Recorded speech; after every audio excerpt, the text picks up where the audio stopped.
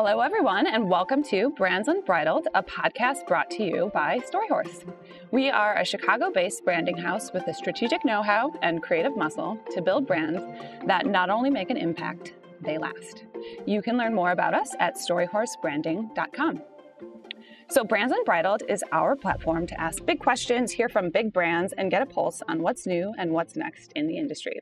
Just to introduce myself, I'm Sarah Splitoff, Director of Strategy and Creative with Storyhorse. So let's get into it. Today we have with us the mastermind behind one of the fastest growing brands in the athleisure world, Zach Goldstein, founder and CEO of Public Rec. Now, if you haven't heard of Public Rec, definitely check them out. Recently ranked as one of the top 10 most popular activewear brands of 2020 by USA Today, they design activewear that's comfortable, yes, but more importantly, tailored. They're known for their premium joggers that are sold by inseam and waist size, which is definitely a very rare find in activewear. Their pieces are specifically designed to be worn for any occasion, from the gym to happy hour to, you guessed it, even a business meeting. So whether you're tall or short, staying in or stepping out, or really anywhere in between, you'll love them. And as a 6-foot-tall lady that lives in athleisure, I can assure you that is something I definitely appreciate. So we'll be talking with Zach about how he was able to carve out market share in the highly competitive activewear market, and how, with much of the country's jeans and dresswear collecting dust, their business has been impacted and, one could say, supercharged by the pandemic. Welcome, Zach. So hopefully that intro did you justice. Is there anything you'd like to add? No, that was great. Thank you for having me. I'm excited to be here. Cool. So obviously, want to hear all about Public Rec today. Just to kind of get us started, want to learn more about just the inception of the company. So as I understand it, you've struggled over the years to find activewear pants with an inseam that fit, and in the past have had to get pretty creative to find a solution. I'll let you tell that story, but I will just say that as someone with the same problem, I can definitely relate to those moments of desperation, and I have endless embarrassing anecdotes on that, but I will spare you that and just say that I can absolutely see how that might be a consumer challenge that you'd want to solve. So fast forward then to 2015, when you started Public Rec, this industry was absolutely exploding, very fierce competition, and I'm sure it was an intimidating time to kind of throw your hat in the ring. So tell us more about that experience, what inspired you to start Public Rec, and then kind of how you were able to differentiate your product from these sort of really established competitors. Yeah. So I guess it kind of started for me of being shorter and sweatpants I was wearing not fitting me well. One in particular that fit me the best happened to be my mom's. I wore that pair of pants during college, and that struck me as like, why do these pants fit me better than others? Why am I always grabbing these pants over others? Sure. And so that started to resonate, and then it was like, why aren't these type of pants offered in a waist and a length size like, men's dress pants or jeans? And so that was really the beginning of the idea. And yeah, for me, it was like no one was really owning the men's space. Lululemon was doing it, but then there were some brands who were kind of more in the startup phase, and it felt like there was space at least to be a menswear brand and kind of explore that product offering.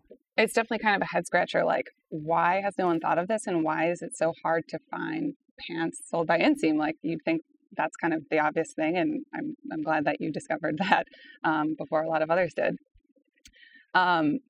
So how were you able to kind of like communicate that value prop and really differentiate yourself when you're, going against big brands like Lululemon? Was there any kind of like any strategy that you took at the outset to kind of differentiate yourself? Yeah, I mean, in the beginning, being kind of men's only, I think helped us. That was coming like a unique perspective compared to how brands existed beforehand. At least at the time, Lululemon seemed to be more female-focused. Customer base was dominated by women, and so it just seemed like they were less focused on the menswear space. Sure. That's, of course, evolved for them over time. And then it was like, one of the taglines we like to use, which I think has resonated with our customer, is more comfortable than jeans, more stylish than sweatpants. And like sitting in between that offering where like, you could still wear them outside of the house and they're comfortable but still look good. That felt like a unique space.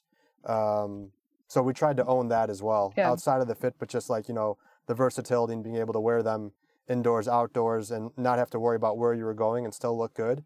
That seemed to resonate. So that was something we tried to communicate to our customers. Cool. Yeah, I love that. So you pretty much ran Public Rec for the first 3.5 years on your own. I'm sure you were wearing a lot of hats and probably had a lot of fires to put out at that time. Were there any kind of fun stories from that time that you look back on now and laugh? Yeah. It's a good question. One in particular that stands out is, so in the beginning, I was living in New York. Ended up living like a block away from where our factory was. Mm-hmm. And this was our first factory.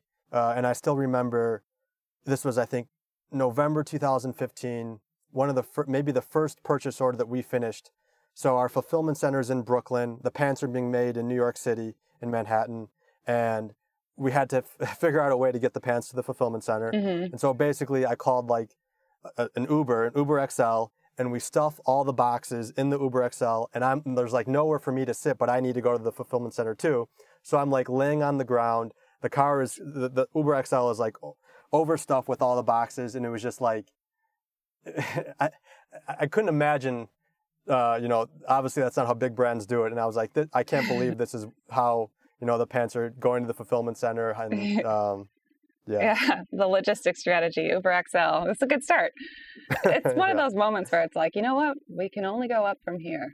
Got to start somewhere. Right, exactly. It was like, I needed the factory to help me get the boxes in the car. And we're in New York City where it's like hard to get an Uber XL. Then it's like they can't park on the street because there's so much traffic. I just remember being so stressed getting it to the fulfillment center. You did it. Good job. So your background before starting Public Rec is in finance. So you're definitely have kind of proved that you're a savvy business leader. You have that great eye for quality and kind of the technical side of developing the product. But not being a traditional marketer at heart, how did you figure out your branding, kind of what to call it, how to put out a compelling story that your audience could relate to? And did you do that on your own? Did you have help? How did you kind of go about that? Yeah. A lot of it was... So one, I think I was fortunate that I felt like I was the customer and I was solving my own problem. So it was like, what resonates with me? What would I want to see? What do I think looks good? So that was part of it. But then it's always like, this is my first time doing this. I don't know if that's actually going to resonate with other people. So it was like a lot of either getting prototypes or getting photos or putting things on the site and trying to get as much feedback as I could from friends, family, from customers. I did customer support for the first 2.5 years. So it was like, I was hearing from customers on the fit, on what they were seeing on the site, on the problems. So that helped me kind of dial things in. Mm-hmm. And it's just like a constant feedback loop of, put something out that we think is good and, continue to dial that in as we get feedback from it. So it was a lot of just like, taking it one step at a time, doing it the best I thought I could, and then seeing how it was, how customers responded to it. Cool. Yeah, that's, I feel like probably a lot to handle is like just being kind of on the front lines with all of that customer service, but must have been such an enlightening thing to do, to just really understand the voice of the customer and really always have that kind of like echoing in your brain. Even now when you're not running it, you still kind of know kind of what that was like. So I feel like that was probably valuable. Yeah, especially like, it's like when customers are talking to you, I don't think they appreciate that like you're the person who created the product. So mm-hmm. It's like, it's great to get the unfiltered feedback, but it's like, oh my gosh, this is killing me to hear that like they don't like this part of it, or a thread came undone or something like that. They like don't know that they're talking to the founder. Yeah. It's good to go undercover. Yeah. So wanted to ask you about the founding. Little known fact, you guys got your start on Kickstarter. So for those that are listening that maybe don't know how that works, kind of what was that experience like for you? How did it work or maybe not work for Public Rec? And kind of why did you decide to go that route? Yeah. Overall, it was a good experience for the brand. In the beginning, there were a few reasons I chose to do it. One was it helped fund our first PO. So I didn't raise capital initially, so that kind of helped us finance the first purchase order.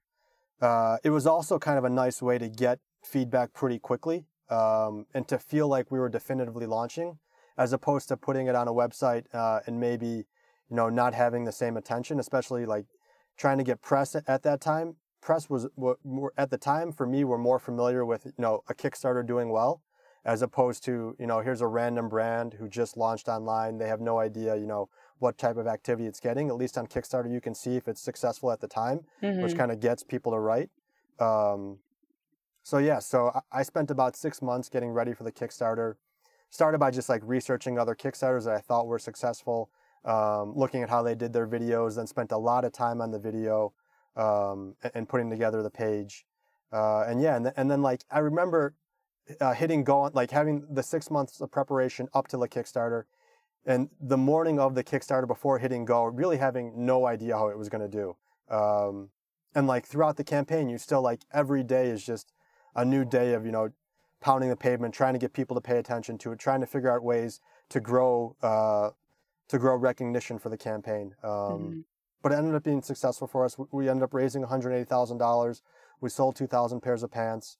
And it really served as like a good group of initial customers that then became kind of brand evangelists over time and, helped us, get started. Cool. That's something I hadn't thought of as like an approach. It's so clever though, now obviously having seen the success from it, just getting that sort of like almost free publicity and getting those like early adopters and getting just so much like credibility and traction through the platform. So I feel like that was such a smart idea. Okay, one other question. So since the founding of Public Rec about 5.5 years ago, you guys have obviously seen exponential growth. Huge accomplishment. Definitely congrats to you. I know your revenue numbers have grown quite significantly over the years. What do you attribute your brand's success to? How did you do that? And how also has it been impacted during these kind of crazy COVID times? Yeah, I think we were fortunate that the message that we were telling in the beginning felt like it was resonating pretty quickly. So for the first few years, it was a lot of just trying to, fortunately, keep up with demand. So it's a good problem to have. We had so we were fortunate there that the product was resonating. People liked it. They wanted more. They started talking about it. All that I think really helped. Particularly, COVID in the beginning, it was a pretty significant impact to the business. We saw a fall off. We then saw a little bit of a bounce back. I think in general, how we've performed, I think, very fortunate the business has survived COVID. Very fortunate we didn't have a lot of retail or wholesale exposure. Most of our stuff was direct to consumer online, so customers could still come get it through our website. Our fulfillment center was still operating, so all fortunate from that aspect. I think we did suffer an impact from people just spending less on apparel, going out less, caring just less about what they're wearing. We were fortunate that like if people did care about what they were wearing, our garments were pretty relevant given their comfort.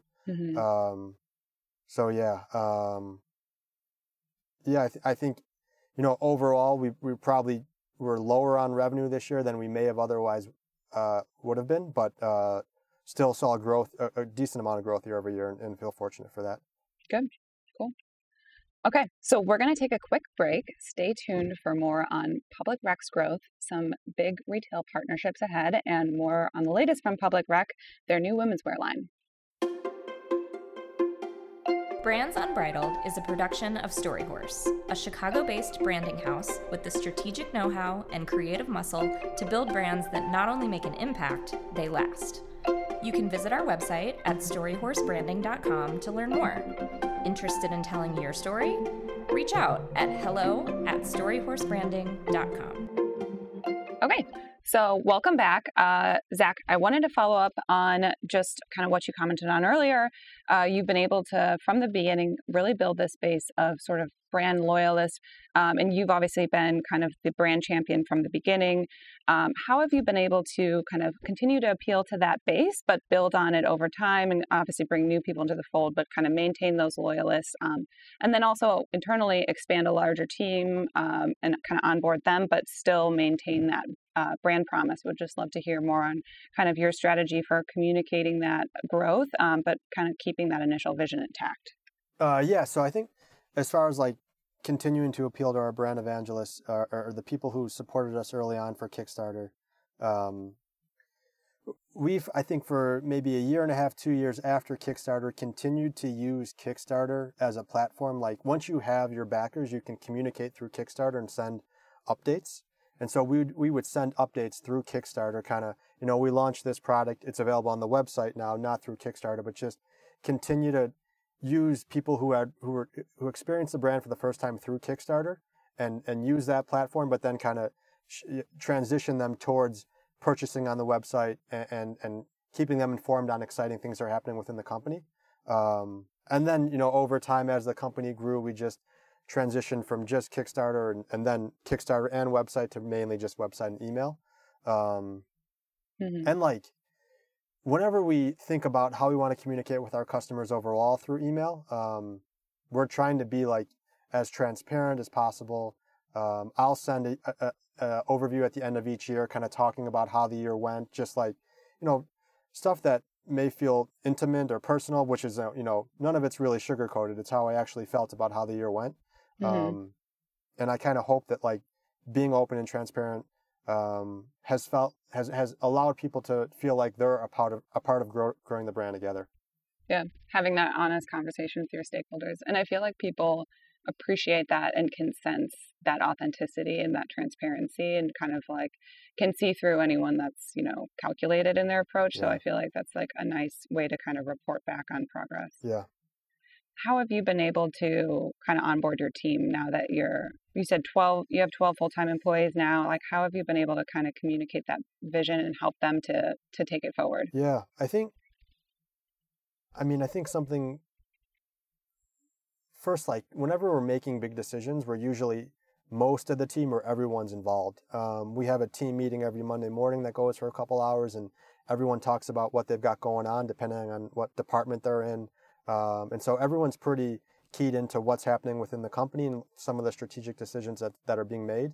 And then for every big decision, I'm kind of sharing either, what the thinking is and taking people's opinions and, we're coming to a decision together. And then once that decision is made, we're kind of sharing the outcome together. We're all on Slack, and I'm sure most companies are, but I would say, at least for now, and it may be to a fault as we grow, it's just we're maybe over-inclusive on meetings, on getting people's feedback, on, all of us kind of working together. And it's worked because we've been a small team, but I'm sure as we grow, we'll have to think through, who are the right people for whatever the project is at hand. Yeah. And I feel like building that consensus not only obviously makes the end result better, but makes your team feel like they have ownership over the brand and, have ownership Definitely. Over the outcomes and that sort of thing. Yeah. So speaking of growth, it just so happens Public Rec recently launched a women's wear line. I'm personally very stoked about this, and in keeping with the spirit of 2020, will likely be wearing my new joggers for much of 2021 and beyond. But your brand was established with a single product. So kind of going from that Kickstarter to now where you're at now with the new women's wear line, you've got tops and bottoms, a variety of different products and verticals. How are you able to kind of keep that original concept and vision intact, and how does that kind of translate to these different product lines? What is kind of maintaining as that single thread with Public Rec? Yeah. So we launched women's yesterday, and the way at least we're kind of thinking about it is our hero product, or one of, I guess, the product that we think is most differentiated is probably the joggers. We did the sizing differently than I think most women are able to buy their joggers in today, which is you can buy our joggers in a waist and inseam sizing, just like our men's pants. As we were kind of doing more research about women's, we learned that, at least this was my understanding, that, the women's wear market was, and what women had, been offered up until now was even more skewed than what men's had. Men's have jeans and dress pants that are waist and inseam, but it was my understanding that women didn't really have the option for most pairs of pants to buy waist and inseam, and especially not leisure pants or joggers. And so we have the same formatting, the same sizing for our women's like we're doing for men's. You buy your waist sizing, basically how women, I think, typically buy their denim waist sizing, and then you can also pick your inseam. And that was important to us to kind of, offer the best experience for our women customers. But we thought it was offering something that wasn't out there today in terms of, a better fitting pair of pants that you don't need to worry about getting hemmed, or you don't need to worry about where they're going to fall on your leg based on what size you ordered. Yeah. Love that. For those listening, I'm vigorously nodding my head because this has been a huge hole in the market. So I'm personally very excited about having the inseam option. But that makes sense and is obviously a great kind of extension of that initial vision. So one question I want to ask, though, you guys are obviously kind of a digital first brand. You have always been, primarily e-commerce, really focusing on just the kind of online approach. And as it stands, don't have a brick and mortar store. So would love if you could just talk a little bit more about the prospects for a brick and mortar. And then kind of in the meantime, obviously, the digital approach is not holding you back by any means. You guys have seen a lot of success. So would love to hear just about how you were able to connect with your consumers and really kind of get them to engage with your brand. You guys have a great Instagram following and kind of a really strong online community. So love to hear kind of how you went about that. Yeah. So we did a store last year. We launched it in New York. It was our first store. It was meant to be permanent. We had a good, I'd say, 4 or 5 months with it, and then COVID hit, unfortunately, and we closed the store. We kept it closed, and then we made the decision to walk away from the store. Huge bummer. Yeah. It was a bummer for sure. The store seemed to be resonating. It was picking up traction. It had the first 2 months were great. It launched over the holidays. And I think it'll be a part of our growth strategy in the future. One thing, it's just, the amount of work that goes into doing stores right. And we had a partner helping us throughout all this. It's just a significant lift versus, the revenue you may see from one store versus the revenue you see from your online store. And so that's something that I think I learned and more cognizant of now is just like when we start doing stores, it's just, you have to be ready for the undertaking of, what resources, if it makes sense for the brand, I guess. But in general, I think it'll be a part of our growth strategy over time. And we'll be kind of reassessing throughout 2021 as we feel, as we take a pulse on the environment. And then as far as keeping, building the brand digitally, in the beginning, it was just, the thought was, what can we do that scales, especially if I'm building the brand by myself? Like, where should I be focusing my efforts? What type of resources do I have? And it was, it kind of always made sense just to keep building the online channel. It felt like, there was so much more growth and opportunity and just trying to stay focused on that channel. And so that was really how the business was grown and kind of, I think, what's allowed us to have a stronger online presence. And we've been fortunate that we've definitely scaled our marketing budget online and we've seen that resonate as we've scaled. And so we've kind of benefited from social media and online marketing and, that's all resonated and we've scaled that over time as we've seen the return. Cool. It just starts with having that resonating message, like you mentioned, that I think people just kind of gravitate towards. So, very cool. So one thing I want to ask about, you have some new partnerships on the way with very established retailers like Nordstrom and Stitch Fix, which are huge collaborations. So congrats on that. Really awesome opportunity. Tell us more about what that process was like, just acquiring those partnerships and kind of working out how you would go to market together and how they would kind of position your product on your behalf. Yeah. Stitch Fix has been a good partner for us for a few years. And fortunately, I think they actually saw us on Kickstarter, and they reached out. So that was, fortuitous, and that partnership has really grown to a meaningful size over the years. So that's been a great partnership for us. Nordstrom is a new one for us. We launched online with them a couple months ago. We're launching in 15 stores in a couple of weeks. We're excited for that. Cool. That's something that's been in the works for over a year now. Nordstrom for me was always, the end all be all in terms of like a retail partner. So it was someone always in the back of my mind of like, it'd be great to be in Nordstrom. How do we make that happen? And it got to a point where the brand was kind of big enough to support it in terms of like, we wouldn't have to place a new inventory purchase for them. If they decided either that they wanted to scale up or walk away from us, either way, we'd be fine as a brand. So we kind of got to the size and reached out and, there was a lot of conversations back and forth. We flew out to the headquarters. We presented to them. We were kind of getting ready to go live with them and then COVID hit, so kind of everything got put on pause. Mm-hmm. But yeah, we're looking forward to kicking off that partnership in stores now.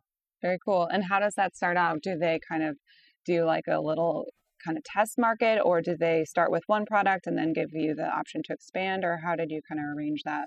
Yeah, we've been online with them for a few months, and they've been testing, I think we're 4 or 5 products. And now, as we go into stores with them, so we're starting with 15 stores. I think they have a little over 100.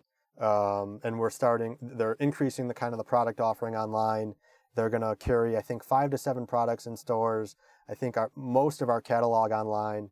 So it's kind of like, growing with them. They're testing things and getting more comfortable with the brand. And we'll see. Hopefully, they're carrying more things in stores over time and increasing the stores in which we're in. Cool. Awesome. So now, we love to close out the podcast with a fun one. We at Storyhorse naturally love brand taglines and personal taglines too. So just as an example, if any of you follow Charlie Berens, he is the comedian and some might say hero of Wisconsin. Then you may have heard his tagline, "Keep her moving," which is one of my go-to expressions. But just kind of putting you on the spot, if you were to pick a personal tagline, what would it be? Something I think about a lot. And I read this, I think it might have been a Walter Payton tagline. I may be incorrect in saying that, but I've thought it was, so that makes it cooler to me. Cool. Is whatever it takes is how I think about things. Like whatever the problem is, whatever it takes to get it done. That's kind of a lot of how I've thought about building Public Rec. It's a lot about, how I've just, tried to work hard my entire life. And although I haven't had that tagline my entire life, so maybe I shouldn't say that. But throughout Public Rec, that's how I've thought a lot about. Love that. I can just picture you in the back of the Uber XL, just repeating to yourself, whatever it takes. Whatever it takes. Yeah. Very cool. Okay, so that wraps up our latest episode of Brands Unbridled. I want to thank you again for joining us, Zach, and thanks to everyone for listening. Hopefully while wearing something comfortable yet tailored. Till next time.